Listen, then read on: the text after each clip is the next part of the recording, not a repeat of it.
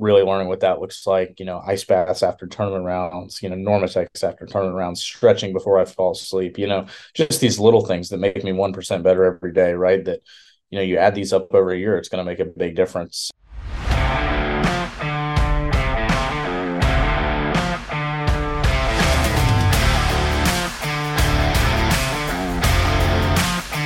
This is the Tournament Code. We appreciate you taking the time to join us today, Caleb. We know a little about you. We've heard some good things about you from Coach Webb. But before we get into playing at UT, everything else around your amateur career, let's kind of just start at the beginning. How'd you get into the game of golf? Yeah, absolutely. So started pretty young, obviously, and I don't really know the exact age when I started. My dad was a world long drive guy, so he chased that career for 8 to 10 years and took it pretty seriously after college baseball. So I kind of followed in his footsteps a little bit. I would go in our garage and we would have drivers that were taller than me at the time, with 1 degree of loft. And, we got like 20 or 30 of those laying around. So that was always pretty intriguing to me. And, I'm for sure it was definitely around 8 or 9 when I started going out to the course with him and was like, okay, this is fun, and I'd see him hit it far. And to me then it was like watching, Rory McIlroy hit a golf shot, even though it wasn't obviously, but when you hear his ball take off, I'm like, wow, I want to hit it like that. So then and then I just went down the rabbit hole, and you know how it goes. You hit one good shot, then you just want to hit the rest of them good forever. And so started when I was 8 or 9 after whacking around the Nerf ball for a couple of years, but it was definitely a fun part of life. And I'll never forget going out to Charlotte National Golf Club when I was 9 years old. When did you start playing in junior tournaments or decided you even wanted to play competitively? Yeah, it was probably that like 10, 11, 12 range was kind of when I would say like in Charlotte, I started to play around.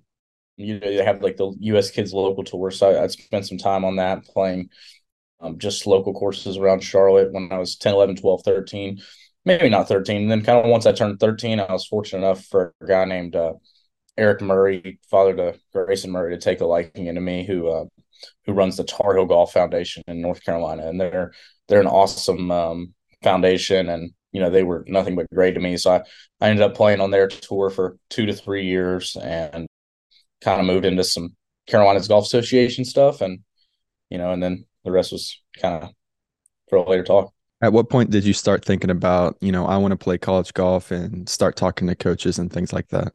Yeah, so I would say, the coolest thing about the Tar Heel Golf Foundation when I was in that 13 through 15 range was pretty much all the courses that they go play, interesting enough, were like college golf courses, if that makes sense. So they would pretty much play the same courses around North Carolina, which would consist of like UNCW's course, Lonnie Poole in North Carolina, NC State's course, UNC Findlay, UNC's golf course, So you're traveling around all these great places, and it kind of hit me during those times when you're on the front of the range warming up for your round, and you see college guys rolling up drivers from the back of the range to the front, and you're like, that was kind of when it hit me. I was like, wow, I really want to go do this, and started seeing a little bit of so-called success on that tour, and that was when I just fell in love with it, and I stopped playing all other sports that I was playing and knew it was what I wanted to do. That is awesome. It kind of sounds like you started the game early and then competitive golf came a little later for you, which is cool to hear. You said your dad did a lot of world long drive stuff. Tell us about the development of your swing and coaching, whether you're working with dad, whether you found other people to work with, what that development looked like. Yeah, so I've pretty much had 2 to 3 swing coaches my whole life. So kind of started off when I was younger. The first guy I ever really took lessons from was a guy named Aaron Black. He's working out at Springfield Golf Club in Indian Land, South Carolina now. He was kind of just your typical PGA pro, PGA Golf of America pro. Didn't really give a ton of lessons. I'd go work with him out at, it was called Charlotte Golf Links which is a shopping center now. But used to be a fun spot. So I'd go out there with him, and he was always great to me. He played a little bit on the Australian tour, so he knew the swing, and he taught me how to swing it athletically at a young age. And my dad really liked him because he really Aaron himself really liked the idea of a one piece swing, big muscles at all times, especially when I was younger. And my dad, that was music to his ears, here being a long drive guy. So he wanted me to, learn how to swing it athletically first before I started chasing distance. Some people like to go the other way. Your best junior golfers when they're 12 or 13 are the ones who are driving the green. But I was always a kid who was hitting driver 3-wood into par fours for the longest time. So I kind of had to deal with that for a while. And, when the growth spurt hit and the game changed for me, and I moved into a guy named Chase Duncan in Raleigh. Me and Aaron don't really talk anymore, but he was awesome to me until I was about 13 or 14. And yeah, so Chase has been great to me. I've been working with Chase since I was 15 now, so 4 years.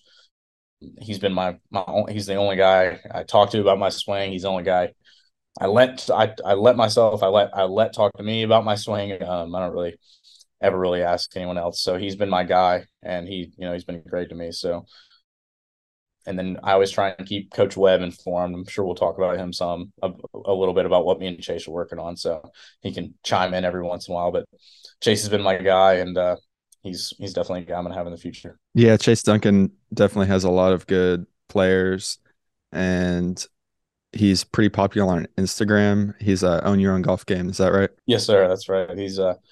He loves the social side, but he's a good coach. That's what people don't see. Perfect. Yeah. That's what I thought. So what specifically have you guys worked on since you started working with Chase? That's a tough question because it's just been such a long journey.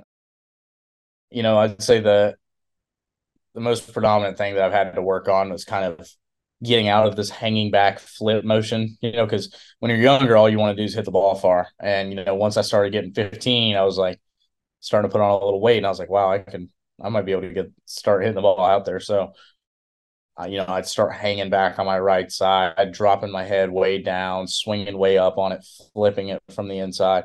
So what me and Chase have done is the first year and a half was pretty much fully consisted of finding a way to get the club in front of me at all times, right? To be able to have the club coming down on, if not over the plane with no flip.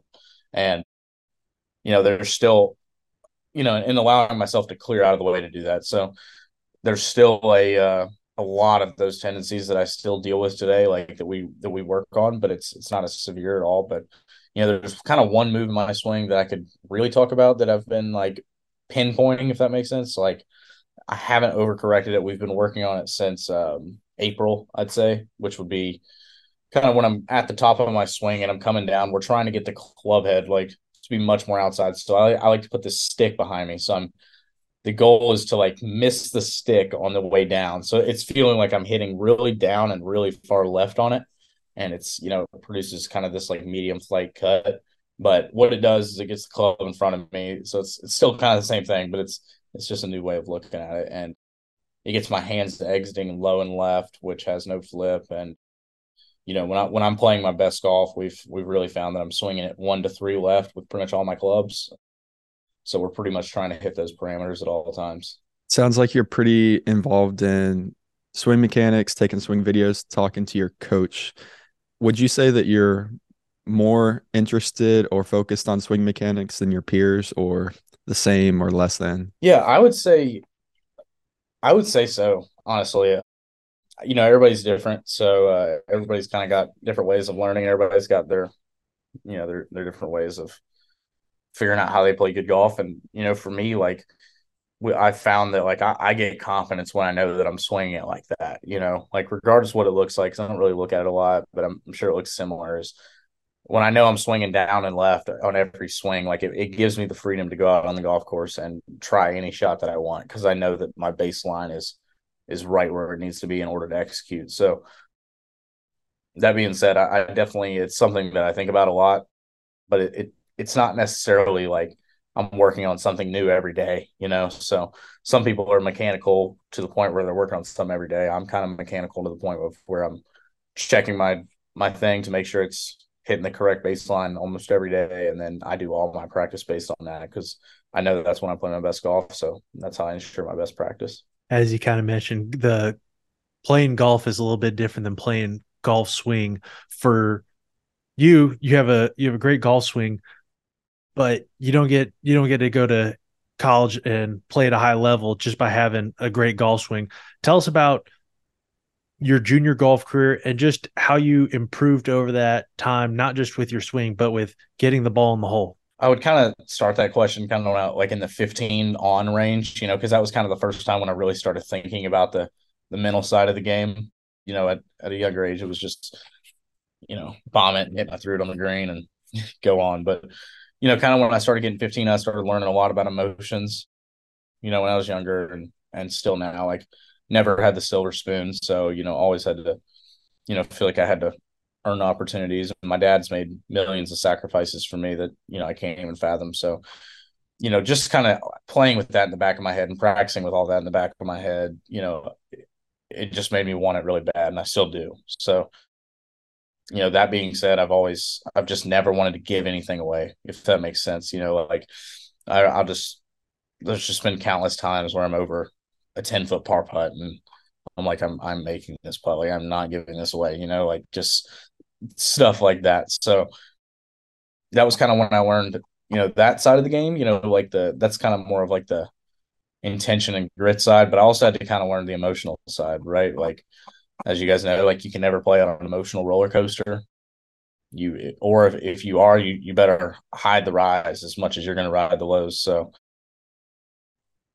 so I've tried to stay in the middle, but for the longest time I'd get really, really happy and then double the next hole, wouldn't talk to anybody, and then make a hole out eagle, and then it would just be a constant roller coaster. So I've had to learn that, and I've had to learn, especially when I got 16, 17, 18, was fortunate enough to play a lot on the AJGA and start playing some amateur golf. And I think for a year straight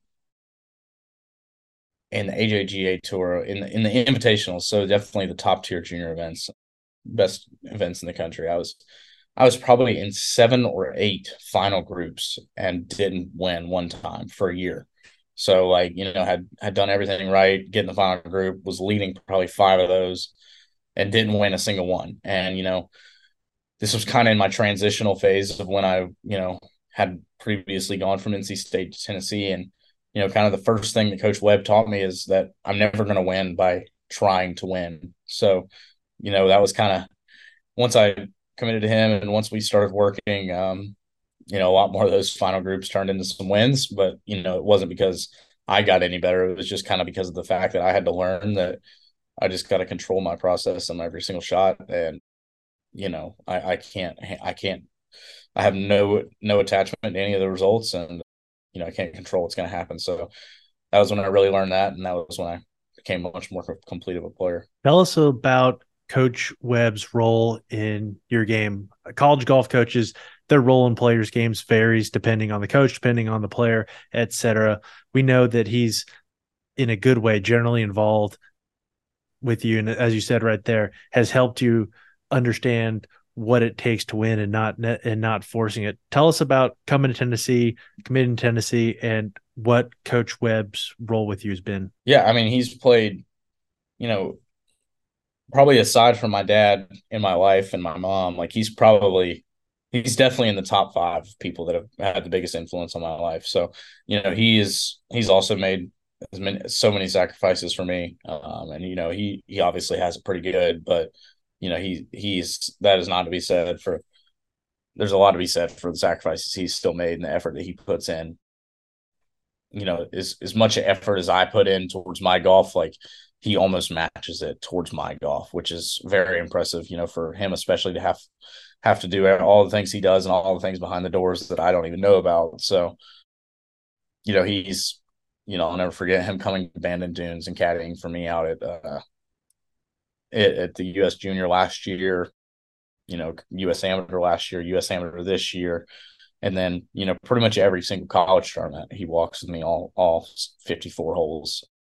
So he really wants me to be great. And, I think he really sees that in me. And, it's pretty obvious, in our relationship that, we both have the same mindset and that we're both striving for the same things. And, I couldn't pick a better guy in the world probably to be on my side and be for me. You mentioned just now all the, elite amateur and junior tournaments that you've played in the country.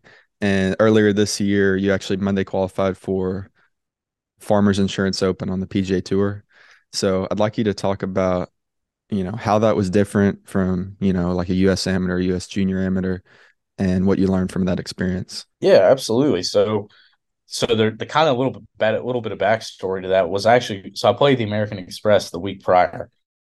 I had got a sponsor exemption into the event and ended up, it's a 3-day cut at the American Express now. So it was interesting. So it was, I think it was Saturday night, and I was like, or no, it was Friday night before the final round. I probably had to go shoot 4 under to make the cut, and I ended up shooting 3 under, missing by one. But I was sitting there in my room on Friday night, and the Monday qualifier was in Temecula, and for some reason I was exempt into the Monday qualifiers this year. Still am for those tour events, which came from maybe something last year or top 50 Wagger or something, but was like sitting in my bed and I was like, Temecula is only 3 hours away, but I'm out in the middle of California by myself. I have no idea what I'm doing. I don't even have a rental car. So I was like, well, how do I work this out to maybe go play this Monday qualifier? This is a pretty good opportunity. So it turns out the guy who was caddying for me that week, Matt Hainline, works with Callaway Golf, super near and dear to me. He was like, "Are you playing the Monday?" He said this the next morning. I was like, "No," and he was like, "Well, I live in Temecula, right?"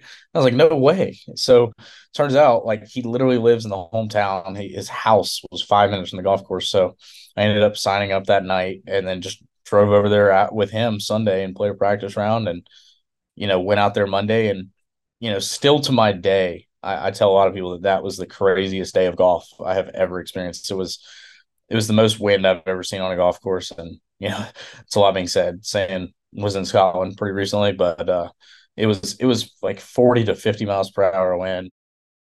I've never seen anything like it. I had a ball on the sixth green in the Monday qualifier. I'll never forget it.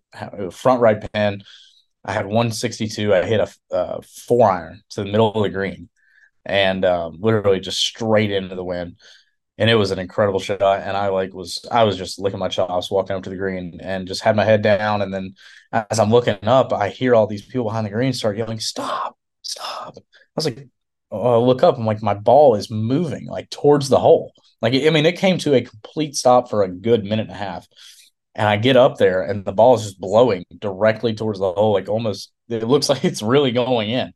Sure enough, like right when I get there, it stops and it's about 4 inches from the hole, and I tap in for birdie, literally, and go to the next hole. So it was a crazy type of win. I think I shot 3 under and ended up winning the Monday qualifier by two, which in a Monday qualifier 3 under, you're instantly getting in your car and leaving. So that was fun, and that the Farmers Insurance Open was a cool experience. I've always told Webb, I know this is a long-winded answer, but I've always told Webb, because he ended up coming to caddy for me for that in that event, that a couple of years back when I was going out there with my friend for Callaway when I was a freshman in high school, I saw the Tennessee golf team, and at the time I was committed to NC State. And I walk up to him and I was like, I told Webb, I was like, "Hey, Coach Andrews, how are you?" Because I just had no idea. So I called the head coach, the assistant coach, when I'm committed to another school at Torrey Pines. And I guess they were just out there playing. And, we were laughing at dinner one night because I was like, it's kind of cool that like the next time I'm here, would be my freshman year and you're caddying for me, like just crazy how life happened in those 3 years. So that was an awesome experience. And that Monday qualifier was something different. That is providential. Tell us about committing to Tennessee and your college recruitment process. Yeah, it was, as I said, I was priorly verbally committed to NC State, and then, decided to re-up my commitment when I was a junior in high school. And, was definitely fortunate enough to be looked at by plenty of top schools and, definitely have the pick of the bunch. And, I've never met two coaches that care more about their team than Webb and Bo do. So, and, now, especially now, we have our third assistant, but at the time he wasn't in the organization at all. So, as soon as I talked to Webb, I pretty much knew that it was like, this guy is the guy that I need to be with. Like, we think the same. I didn't hear one coach, like, everyone was trying to sell me in a way, and he was just like, if you want to come, you can come. Like we're trying to be great. If you want to be great, you can come. And I was like, oh, well, sign me up like that. Everybody else is, can play. Everybody has their own ways, and there's a lot of great recruiters, but the Webb was clearly the guy for me. And I say to this day, it was definitely a top 2 or 3 decision I've ever made. So I want to talk about this before we go into anything else. You recently just got back from Scotland playing on the Walker Cup team. What was that experience like playing with and against some of the best amateur golfers in the world? And for the past year or two, was it on your mind trying to make that team, or did you just try to play the best you can and whatever happens happened? Yeah, I mean, Walker Cup's it was my biggest goal last year. I think we all I'll never forget with my mentor last fall at the University of Tennessee, which is basically a tutor. We do these sheets every week, and it's like, what's your number one goal for the whole year? And my number one goal was always just make the Walker Cup. So, to shortly answer that, the first part of that, or the second part of that question, it was yes, it was on my mind in every event, almost every shot all year. And I definitely had some good play, but I struggled at times, and I think it was because I seriously let that weight, play a big role in my decisions, and it was a lot of pressure I was carrying on that I didn't need to be. But it's all a learning experience, because one day that's hopefully going to be a Ryder Cup, or whether it's going to be providing for my family or whatever that is. There's always going to be something that's going to be playing the role of that Walker Cup. So just learning how to deal with those, and really will really make me a better person, a better man in the future. But yeah, I mean, the experience in itself, once I was on the team, was unbeatable. Especially you go through a year of that pressure, and then you show up at St. Andrews with the team, or your gear arrives to your house, or whatever it was. It was just like, wow, like this is actually happening, and I'll never forget getting the call when I was in Chicago and being like, wow, you're on the team. And I was like, it was the most free I ever played. The next morning in a tournament, I played good in the Corn Ferry event, and it was when I was over there with those boys. That was it was an experience like no other. It was, I don't know if I'll ever be able to experience something like that again. It's cool to get to play at a high level, play with a bunch of good players. And obviously you have playing at Tennessee, playing at with the Walker Cup team, playing on PGA Tour events, playing at Corn Ferry events. When it comes to playing at events with a higher level and maybe to some people a higher sense of pressure, do you feel like it's an old hat for you? Is it a place you're comfortable in, or do you sometimes experience nerves or a sense of being out of place? And if so, what do you do to help manage any of that? Yeah, I definitely would say, like, at times I can deal with nerves. I feel like if you're not nervous at all, you don't care, like, in a way, like that's always being said. But the truth is, I never really feel out of place, no matter how big the stage is. I've never played in a major, so I can't really speak on that. But in the 3 tour events I played, and like a couple Corn Ferry events now, like, you know, this. I mean, it might sound really arrogant, as though it's not intended to be, like. But when I show up at a Corn Ferry event, like, I feel like I'm the man, and I haven't really had crazy success out there yet. But it's like when I'm on the range, I'm like, I just feel like I'm the guy to beat, so, or that's at least what I'm telling myself, so I'm trying not to give away the mental edge that they have, because the truth is, like, they were all me at one point, right? And there's a lot of people that would love to be in my position, and I'm sure I would love to be in their position right now on the PGA Tour. But there's plenty of guys that can look back and be like, my route was different, or whatever it may be. So I try and tell myself that, they're all just normal guys. They're all just guys that are really good at playing golf, and they're all guys that were doing the exact same thing that I'm doing now back then. So I never really feel crazy nervous as far as, like, unbearably not being able to hit golf shots. But I mean, I definitely felt a little nervous, but, especially in the Walker Cup too, like, I feel like I play better in the moment. I feel like I'm meant to play great in the moment, and I'm totally prepared for it, and I do my best to prepare for all those big opportunities. We've talked about swing. We've talked about mental coaching. One thing we haven't talked about is working out and general athleticism.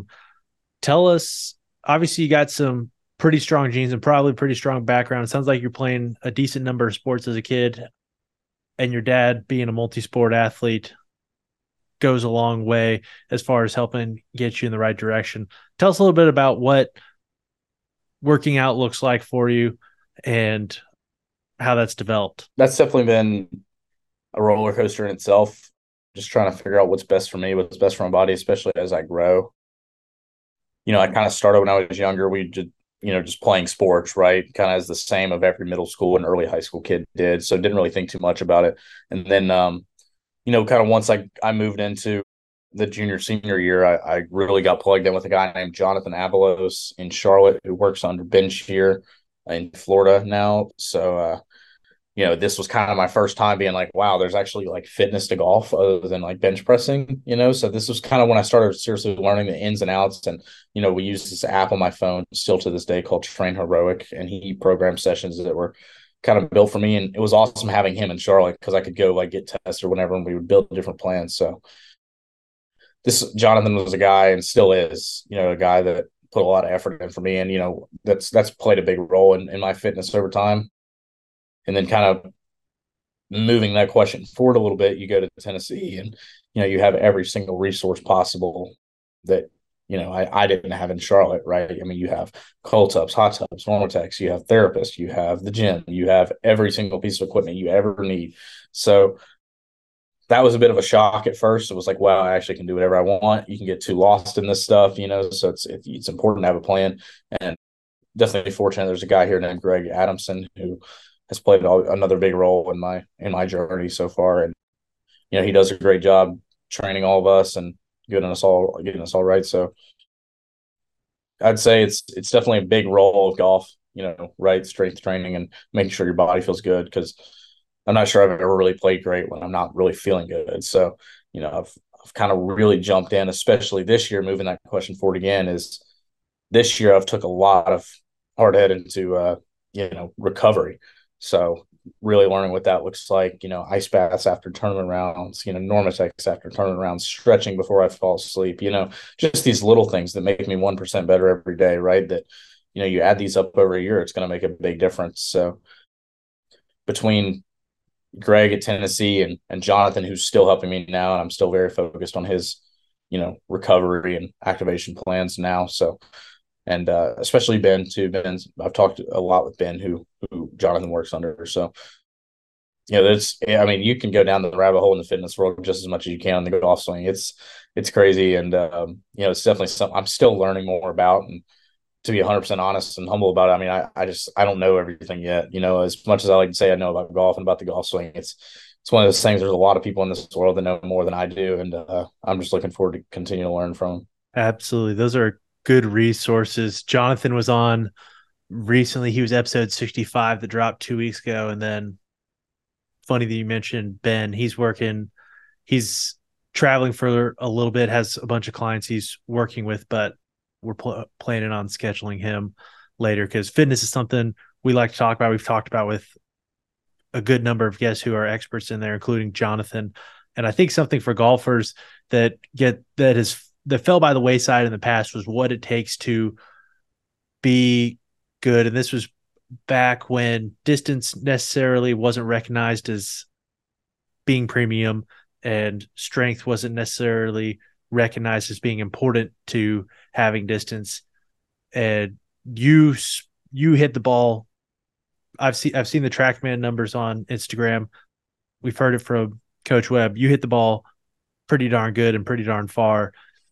Tell us specifically more like the workouts that you're running through Tennessee, because a lot of at least when I was in college, this was just when golf workouts, quote unquote, were coming in vogue, and it still wasn't necessarily much lifting or anything like that. It was a lot more mobility. And then after I stopped playing golf in college is about when, more lifting came into place, more actual strength training came into place. Tell us what those workouts look like. Yeah, I mean, they can vary, but as much as they can vary, I would say we're very on point with what we're doing. We do very similar stuff.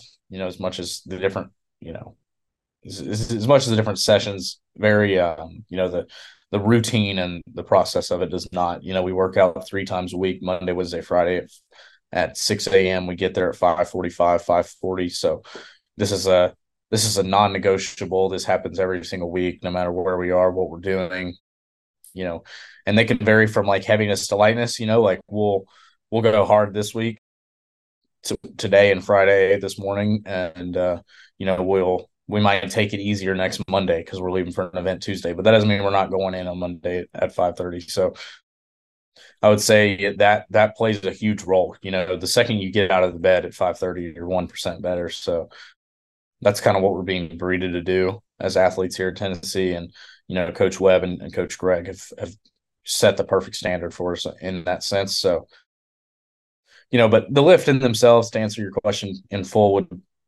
it typically consists of we do these like prep movements, which is about a 10 to 15-minute series of, this is like strictly dynamic. This is strictly mobility. This is like strictly stretching, right? So, and it might be some activation, right? Like some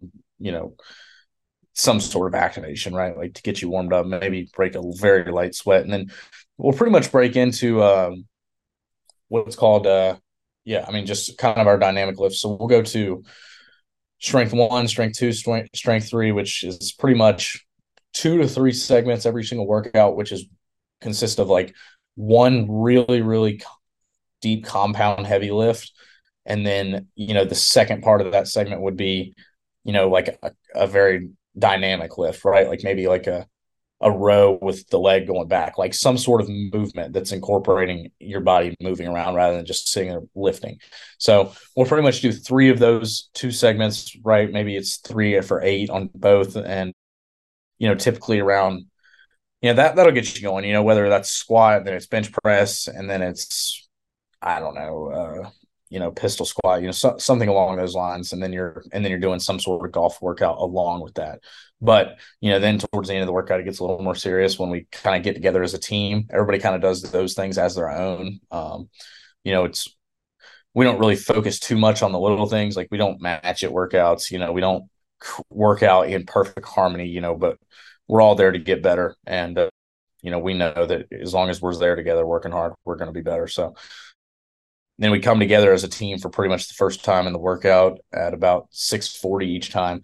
And we do what's called an EMOM, which a guy named Scott Stallings, I'm sure you guys have heard of him. He's kind of played a big role in our program as well. He's the most fit guy I've ever met. And, if you ever need anyone to push you physically, it's going to be him. So he kind of introduced this whole EMOM thing. He's come up with this business called Hard Work Pays Off. And,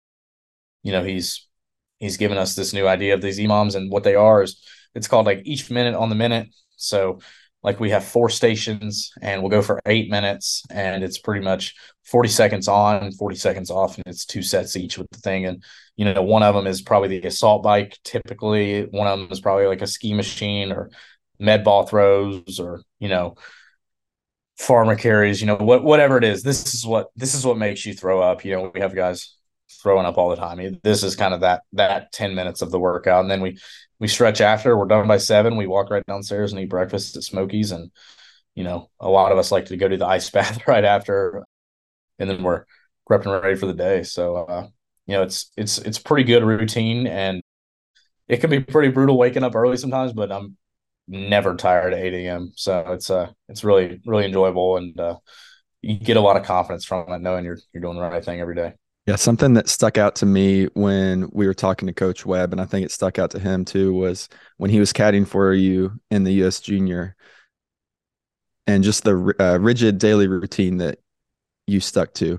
He talked about one morning of one of the matches, you guys were teeing off at 9 a.m., but it was your goal or routine rather to wake up at, I think it was 4:30 a.m. So you guys woke up at 4:30 a.m., went through your daily routine, and then played the match. Can you just walk us through kind of like a daily routine and what time you're waking up and what you're doing throughout the day? School, golf. We talked about working out, but everything else. I think I have a really consistent routine here at school and on the road. I'd say, so as I said, Monday, Wednesday, Friday, you're looking at, pretty much 5:30 to 7:30, with breakfast and stretching involved and getting ready. That's pretty much our workout and physical time, right? I'd say pretty much from 9 a.m. to noon every day is school for me. I don't have any classes that start before or go over noon. So 9 to noon every day is my class time. That's when I get all my schoolwork done.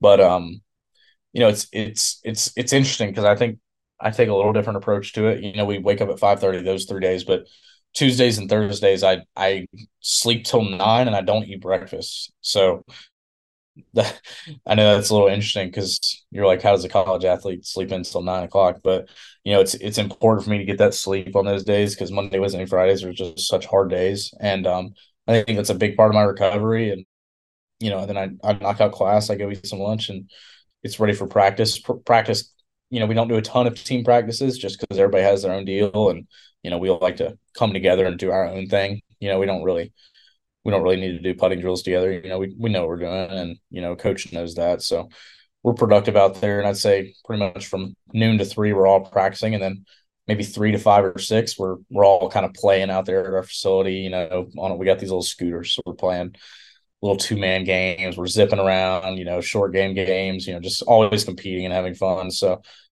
and then maybe we'll try and play on the weekends, but for me, I really like to shut it down personally every day around 7 o'clock if I can.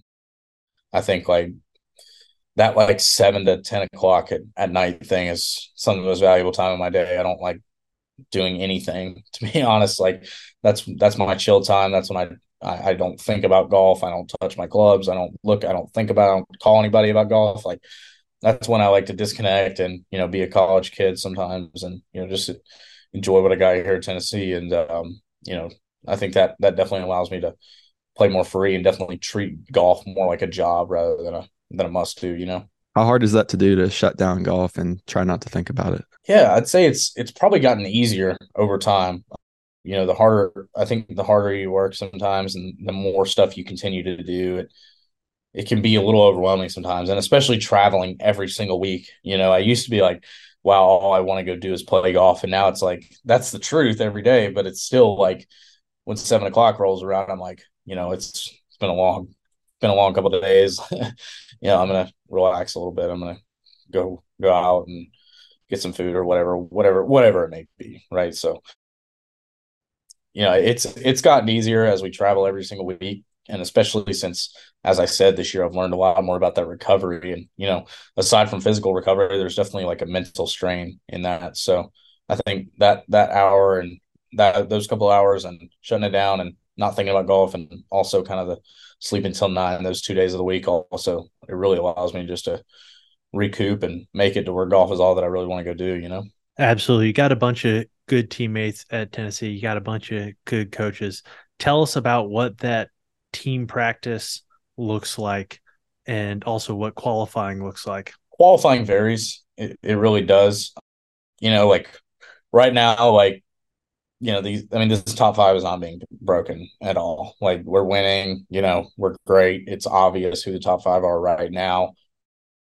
There's no qualifying right now. Like there's just everyone knows it and everybody's okay with that, because, we got team players. Everybody wants to win. So, but, qualifying wise, we kind of come in each year and, it's pretty obvious who's going to be like the guy or the 2 guys, right? So, those guys, they might still be in qualifying, but everybody knows you're still playing for 1 or 2 spots. And, it's fortunate, Webb kind of has gone with a different approach. We have a little smaller team this year. We're only at 9 guys, but we don't have any red shirts this year. So we're all 9 competing for those spots. And, I think I've played a little bit of a role in it, and so is Coach Webb, and Bo is kind of like introducing this idea and kind of beating it into these other guys' heads that like the goal is not to qualify to go play in a tournament wearing the Tennessee golf shirt. Like we want to win. Like I could care less about making the lineup. I've never thought about it one time, and that's not because I'm guaranteed in the lineup. That's just because it's not where my mind is set. I'm not going to limit myself to that, right? Like I want to go win. I want to go win the golf tournaments as the number 1 player. And I know we got we got guys thinking like that now. And, we're fortunate enough for everybody to push each other every day to where it's simply like, it's like qualifying every day out there. So, and if we have a guy go playing an individual tournament and he wins, then, maybe the situation changes. But, for now, I think everybody just wants us to keep having success, and, everybody's working hard, and, who knows what it's going to be like in the spring though. So Absolutely. Yeah. You guys have had success. You guys have been winning. We look forward to seeing you guys keep playing well as the year goes on and into next year. I know you got class coming up. So the last question we ask every guest is the same.